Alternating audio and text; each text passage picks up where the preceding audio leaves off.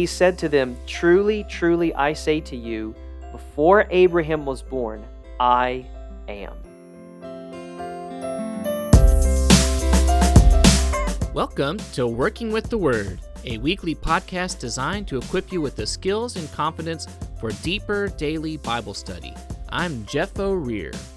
And I'm Emerson Brown. Thank you for tuning in to the 56th episode of Working with the Word. Grab your Bible. We are in John chapter 8 today. Just so you know what's coming up, this will be our last John episode of the year before closing out 2021 with a really exciting series of interviews. Jeff is going to be previewing that at the end, so stay tuned.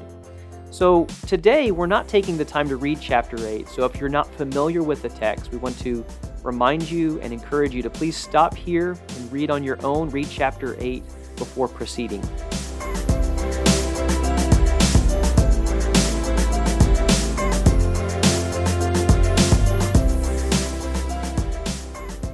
Most of the chapter is going to be a tense debate between Jesus and the unbelieving Jews. And we're going to learn a lot about Jesus and the Jews and their unbelief in him. And we're going to see Jesus making some great I am statements. But before we get into that, we want to talk about the first 11 verses of John 8. This is the story, the very famous story of the woman that's caught in adultery. The Jews bring this woman to Jesus with a question. And so why do we need to start here, Jeff? Well, I guess technically this really begins at the very end of chapter 7 with the way we have our chapters and verses divided for the past many hundred years. Not how it would have originally been done in Greek, but this is the way that we're familiar with our Bibles now. Somewhere around John chapter 7, verse 53. Hopefully, whatever Bible app or whatever Bible translation you're using, your translators and your editors have done something to either put in some brackets or an asterisk of some kind or some type of superscript number that's going to show there's a textual question about this passage. Something we've talked about before in chapter 5 with the middle of verse 3 and the end of verse 4. So this is the footnote about that from the English Standard Version, or at least are going to show up in a lot of English Standard Versions, and a footnote down at the bottom. They'll emphasize this. The earliest manuscripts do not include John chapter 7, verse 53 through chapter 8, verse 11. Others add the passage here, or after chapter 7 and verse 36, or after chapter 21 and verse 25, or even after Luke chapter 21 and verse 38, with variations to the text. So what does that mean? First of all, there's the idea of the earliest manuscripts mean those that are closest to the original source of when John or even potentially Luke would have written their original Gospels. And those do not have this story here. Again, as I'm always going to say, these are not evil people who are trying to cut out parts of the Bible like Thomas Jefferson did when he literally cut out parts of the Bible. Yeah, that's right. An issue. Here, this is more of a scholarly, textual, looking at all the evidence. We have lots of later manuscripts that do include this, and even in other languages, but the earlier manuscripts don't have this. So the question really is this original to John's gospel itself, or was this a later addition? It could be that this is a true story that did actually happen, but does it actually belong here in the gospel on its own? If you're interested, there's a lot more detail in something like the Net Bible. I don't remember what Net stands for, but if you have a Bible app like YouVersion, or if you look up online NET Bible, you can probably find that, and they have a lot of footnotes about why they make the decisions they do for either word choices or even where they do or don't include passages, something like this, or might they even say for John chapter 5. So when we come across passages like this, maybe you've never noticed those brackets or those asterisks before, but now if you're aware of that and you're coming across to something, and as people who want to honor God's word, the question here is really, what do we do with this? What do we do with passages like John chapter 8, 1 through 11? Number one, don't let this shake your faith or your confidence in the rest of the Bible. You can trust that this is here based on some other evidence in other places, but the translators and editors want you to be aware of, the reality that Earlier manuscripts that are reliable do not have this. And that's great to hear from Christians themselves, because a lot of times the other places we hear this are from unbelievers who are trying to get us then to not just have a lack of trust in these 12 verses or so, but getting us to have a lack of trust in all of Scripture and all of authority. Don't let that happen to your faith. And I think it's helpful to remember that, I mean, we have these notes in our Bible for a reason, and that shows that those that look at this, the manuscripts, and try to compare the manuscripts and the differences that there are, the editors are really doing their best to give us as much information as possible. I think that's why the Net Bible is so valuable in times like this. Textual criticism is a highly specialized discipline that is focused on determining the original text of the Bible. And if you're not familiar with that kind of idea, we don't have the original writings of John or any of the books of the Bible. All we have are the manuscripts that have been copied. And we have so many of them that give us confidence. And the more that we discover, the more manuscripts there are, the actually better we can determine what the original text says. And so, yeah, we just need to remember to trust our Bibles. When we come across a bracketed section or maybe a variant reading or something, have to remember that they're actually pretty far and few between. This is actually one of the longer of those sections. There aren't many passages that are of questionable integrity that are this long. Mm-hmm. And really, even if it doesn't belong here, it doesn't really change anything about what we understand about Jesus, Right. does it? It doesn't change truth. It's not a groundbreaking passage or anything. There's not something here that you're not going to find elsewhere or that contradicts anything Mhm. else. So, yeah, I think your point is well taken. We can't let that shake our faith in the rest of the Bible. I want to make sure that I point out here, too, that when we talk about textual criticism, I'm not a textual critic scholar. Emerson is not a textual critic scholar. I think at best we've read about other people who are textual. I mean, those are people who have spent thousands and thousands of hours. You've heard of maybe Malcolm Gladwell's 10,000 hour rule to become an expert or a master in something. Those are people who have done that. I've spent, maybe an hour total in my life, maybe more than that, looking at some of these things. Emerson, you've got a little bit of a Greek knowledge, right? And I have a little bit. A little bit. I have very little. These are people who they can look at original Greek or at least, some of that, and they can, read that itself and translate on their own.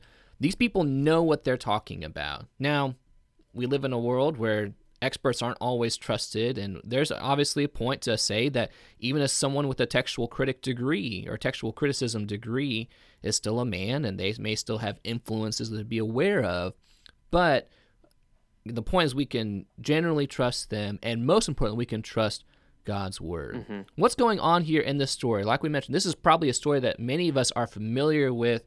Just a quick setup. The Pharisees come up to Jesus. They bring this woman who's been caught in adultery, and they say, this woman was literally caught in adultery, and it would be expected that we would stone her to death. And they're asking Jesus, what do you think about that? In verse 6 of John chapter 8, it specifically says they asked this to trap him in order that they might have evidence to accuse him.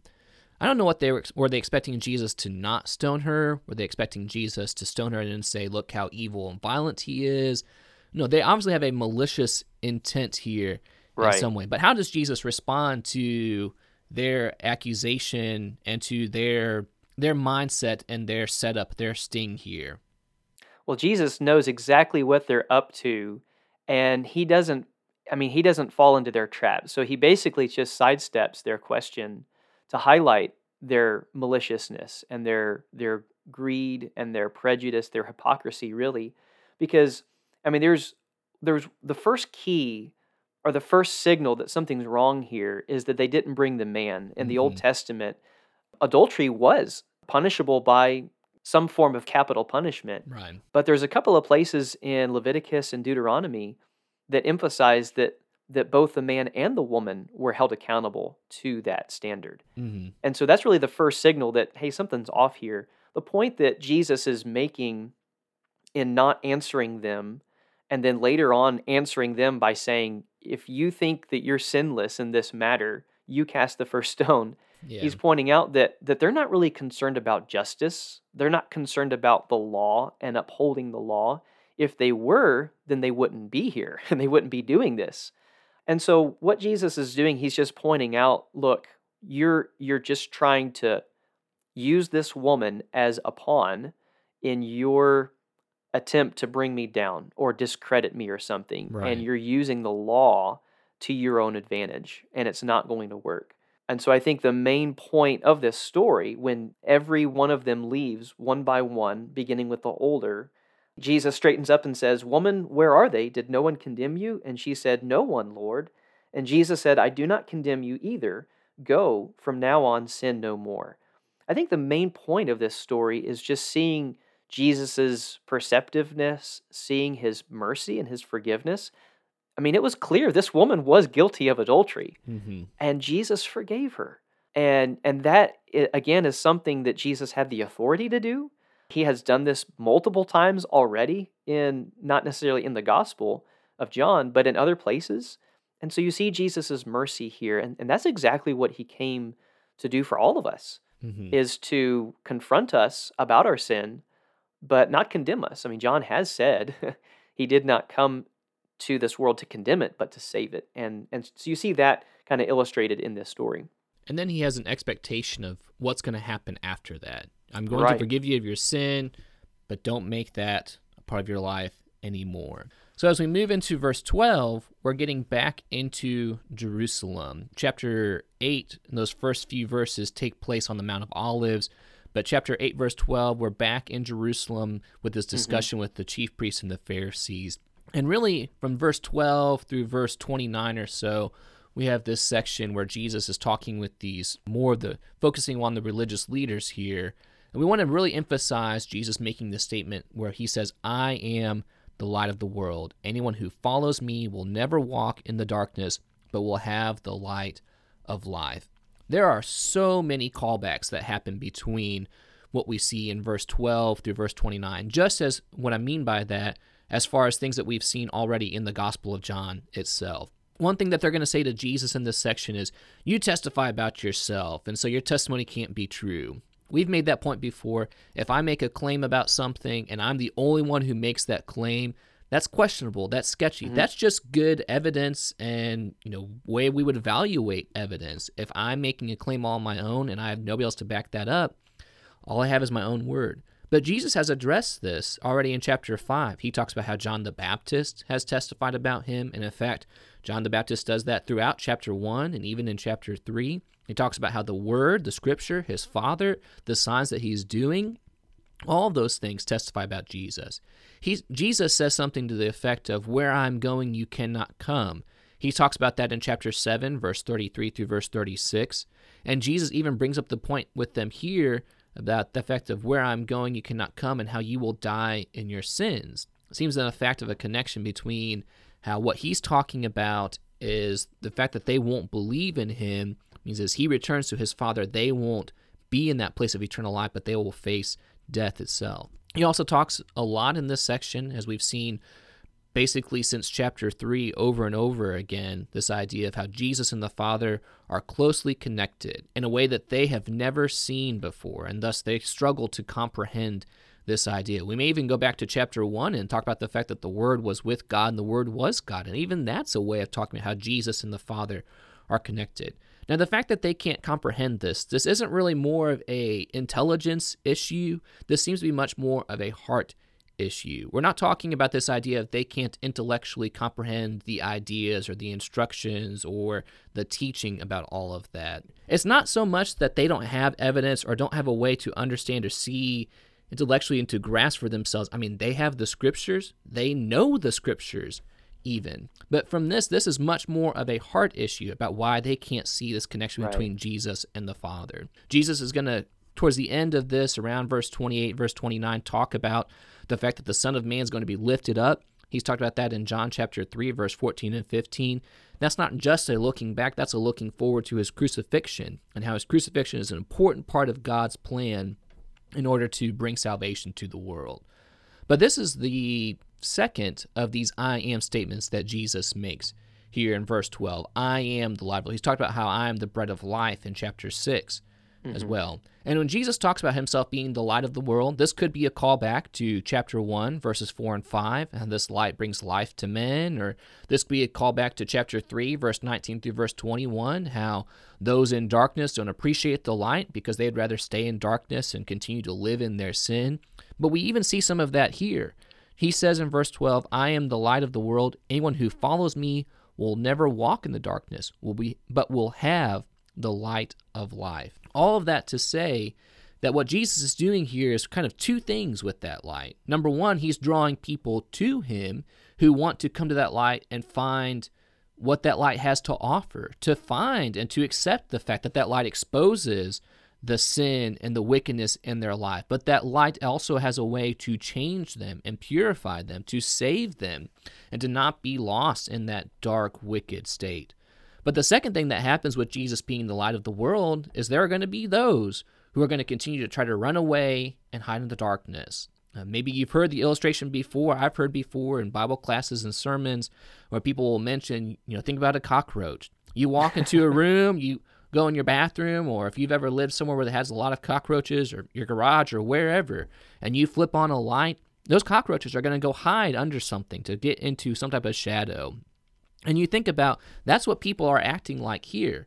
Jesus comes and he's exposing what's wrong with their thinking, with their hearts, as he's doing throughout this chapter, not just with the Pharisees, but even into the next part as well, as he's talking with this crowd of people who believe in him. And that's going to make an issue for them, as he is the light that's trying to expose the darkness, this theme of the clash between light and dark. Yeah, that imagery of the cockroaches scattering is so vivid in my memory because I grew up in South Georgia where there's a lot of those. Those are a very common experience. And maybe this is something you brought up earlier in a previous episode.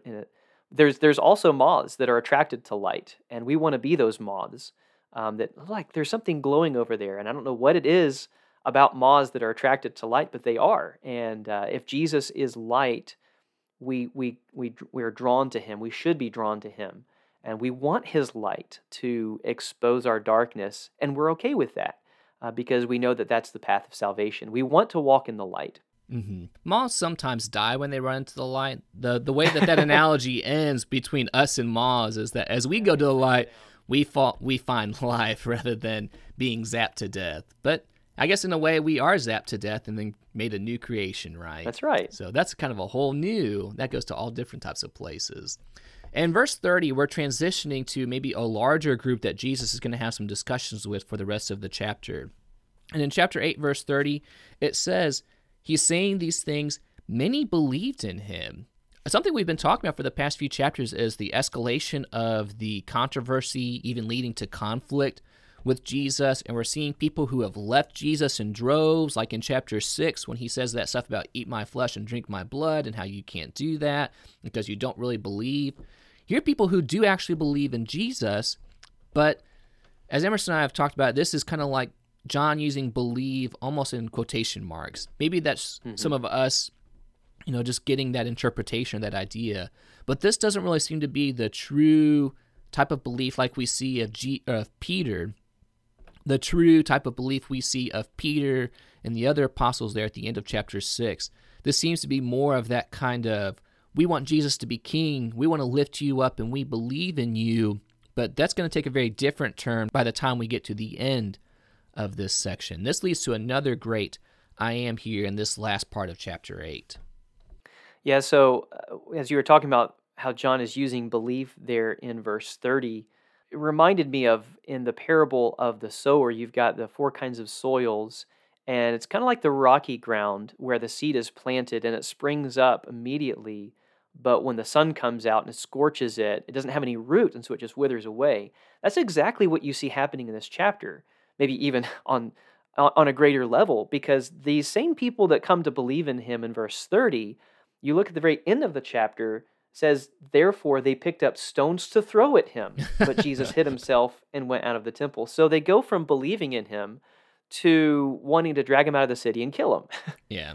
And it's like, well, what happens in between? What causes that? And I think it's because their faith is shallow, superficial. they don't quite understand what Jesus is saying and what he's getting at. Kind of what we talked about with John chapter 6 as well. But in verses 31 through the end of the chapter, Jesus is going to push them even further to recognize who he is. And again, it's not so much of they can't comprehend intellectually what he's saying, because I think they do. I think they clearly understand on a logical level what he's saying. That's why they eventually try to kill him. But they're not willing to accept it. They've drawn a line in their mind against Jesus. He's over there, we're over here, and we're not willing to cross that line. We're not willing to concede. We're not willing to even submit to what he says. Yeah. So without getting into much detail, to kind of summarize how this conversation goes, Jesus has talked about who his Father is in the beginning of the chapter. There's that connection. He wants to do the Father's will. But then he's going to talk about who their Father is. And Jesus' Father is clearly God, but who is their Father? In verse 39, they answer and say to him, Abraham is our father. And so they kind of wear that like a badge of honor or with pride, and in this case, kind of an arrogant way. And Jesus basically says to them, nope. If you were really doing the deeds of your father Abraham, then you would be listening to me. You'd be trusting in me, because that's what Abraham did with God. He listened to him. And in verse 41, they said to him, we were not born of fornication. We have one Father, God. This, I think, is kind of a little bit of a dig against Jesus, knowing, Jesus's birth. He was not born of Joseph's seed. And so with the unbelieving community, how is that going to look? Mary is a virgin having a child. There's this rumor, perhaps, that Jesus was born of an immoral relationship or out of wedlock. And so they're kind of attacking Jesus here. We have one Father, God. And Jesus says to them, wrong again. If you really loved God, then you would love me, because I came from God. And he says to them, one of the strongest things that he says in the gospel, verse 44, you are of your father, the devil. Yeah, you think about how clear, and Jesus doesn't hold back any punches here.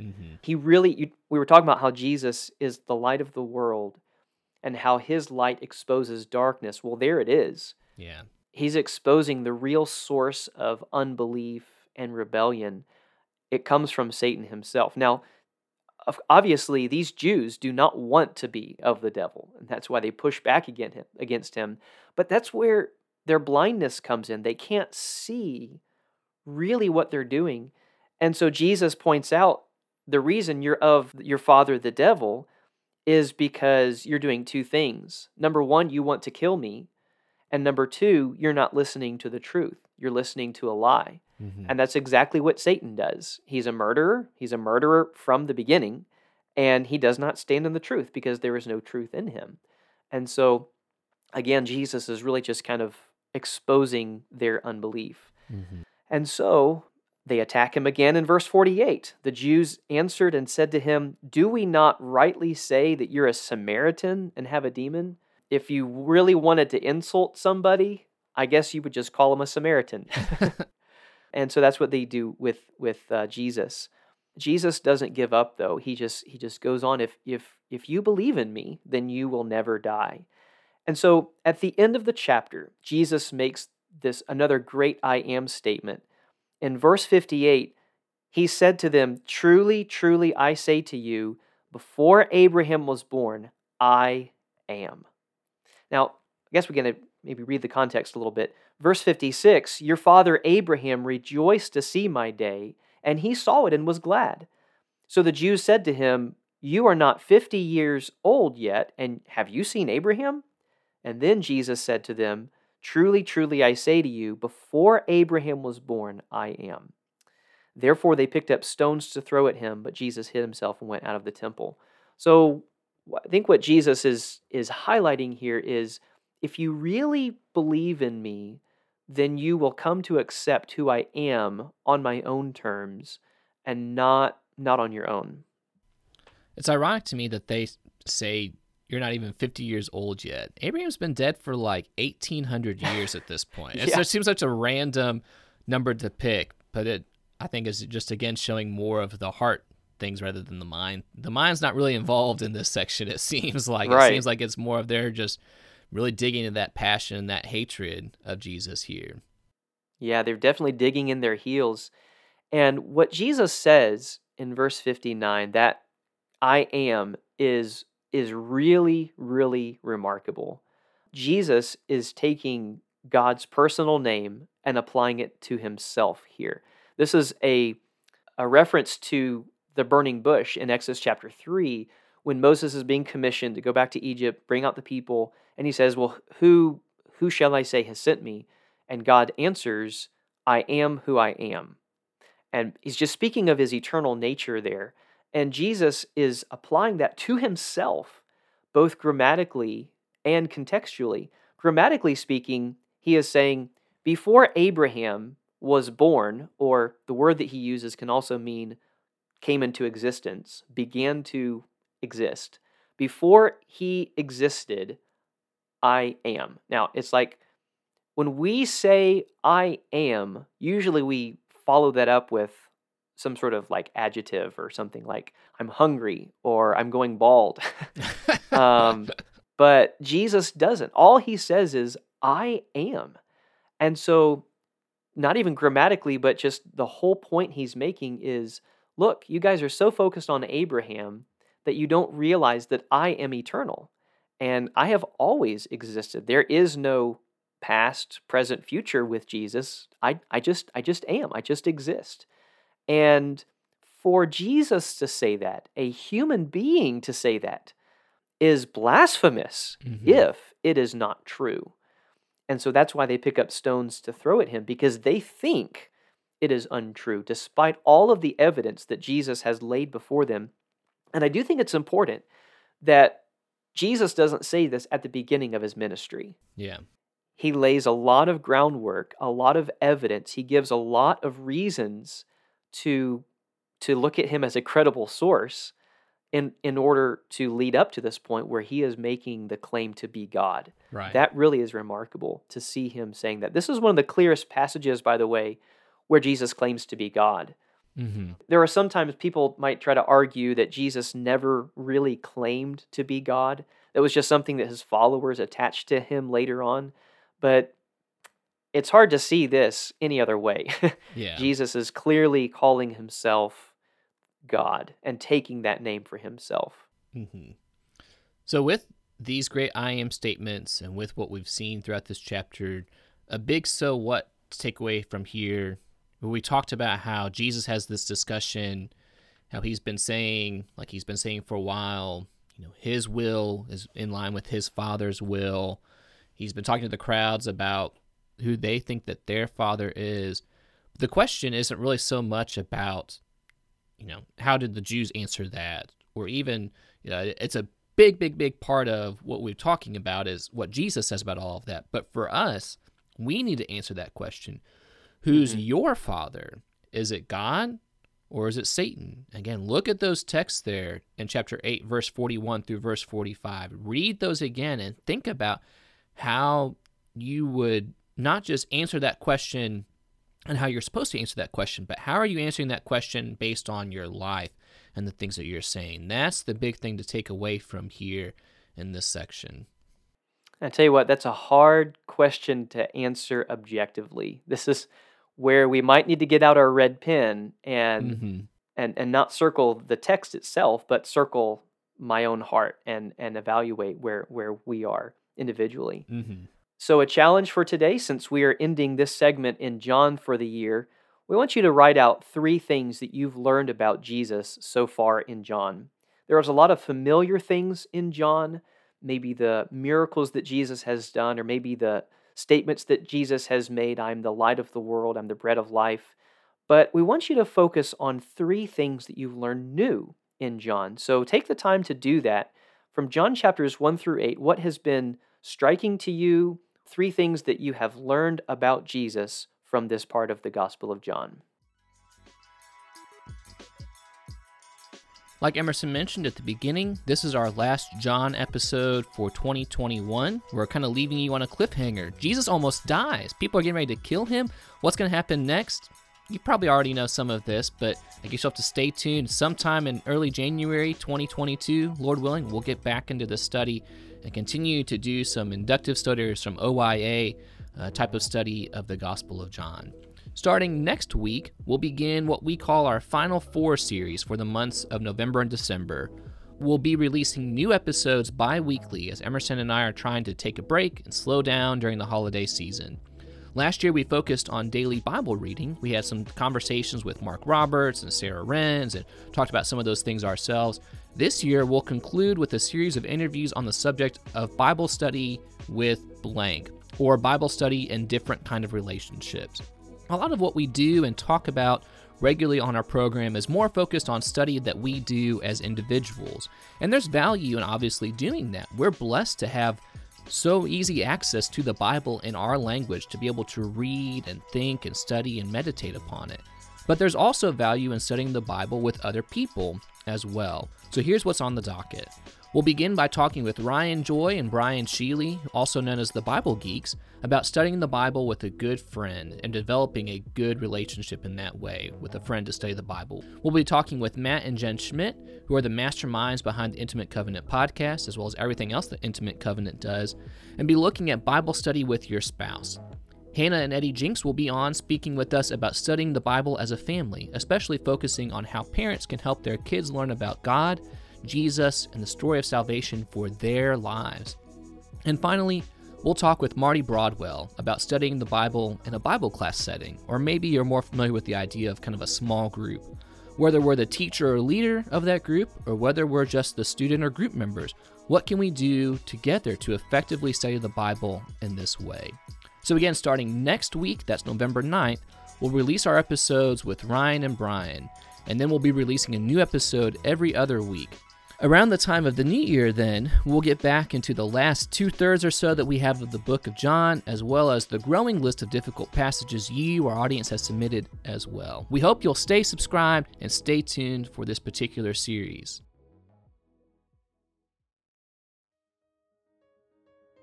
Thank you for listening to Working with the Word today.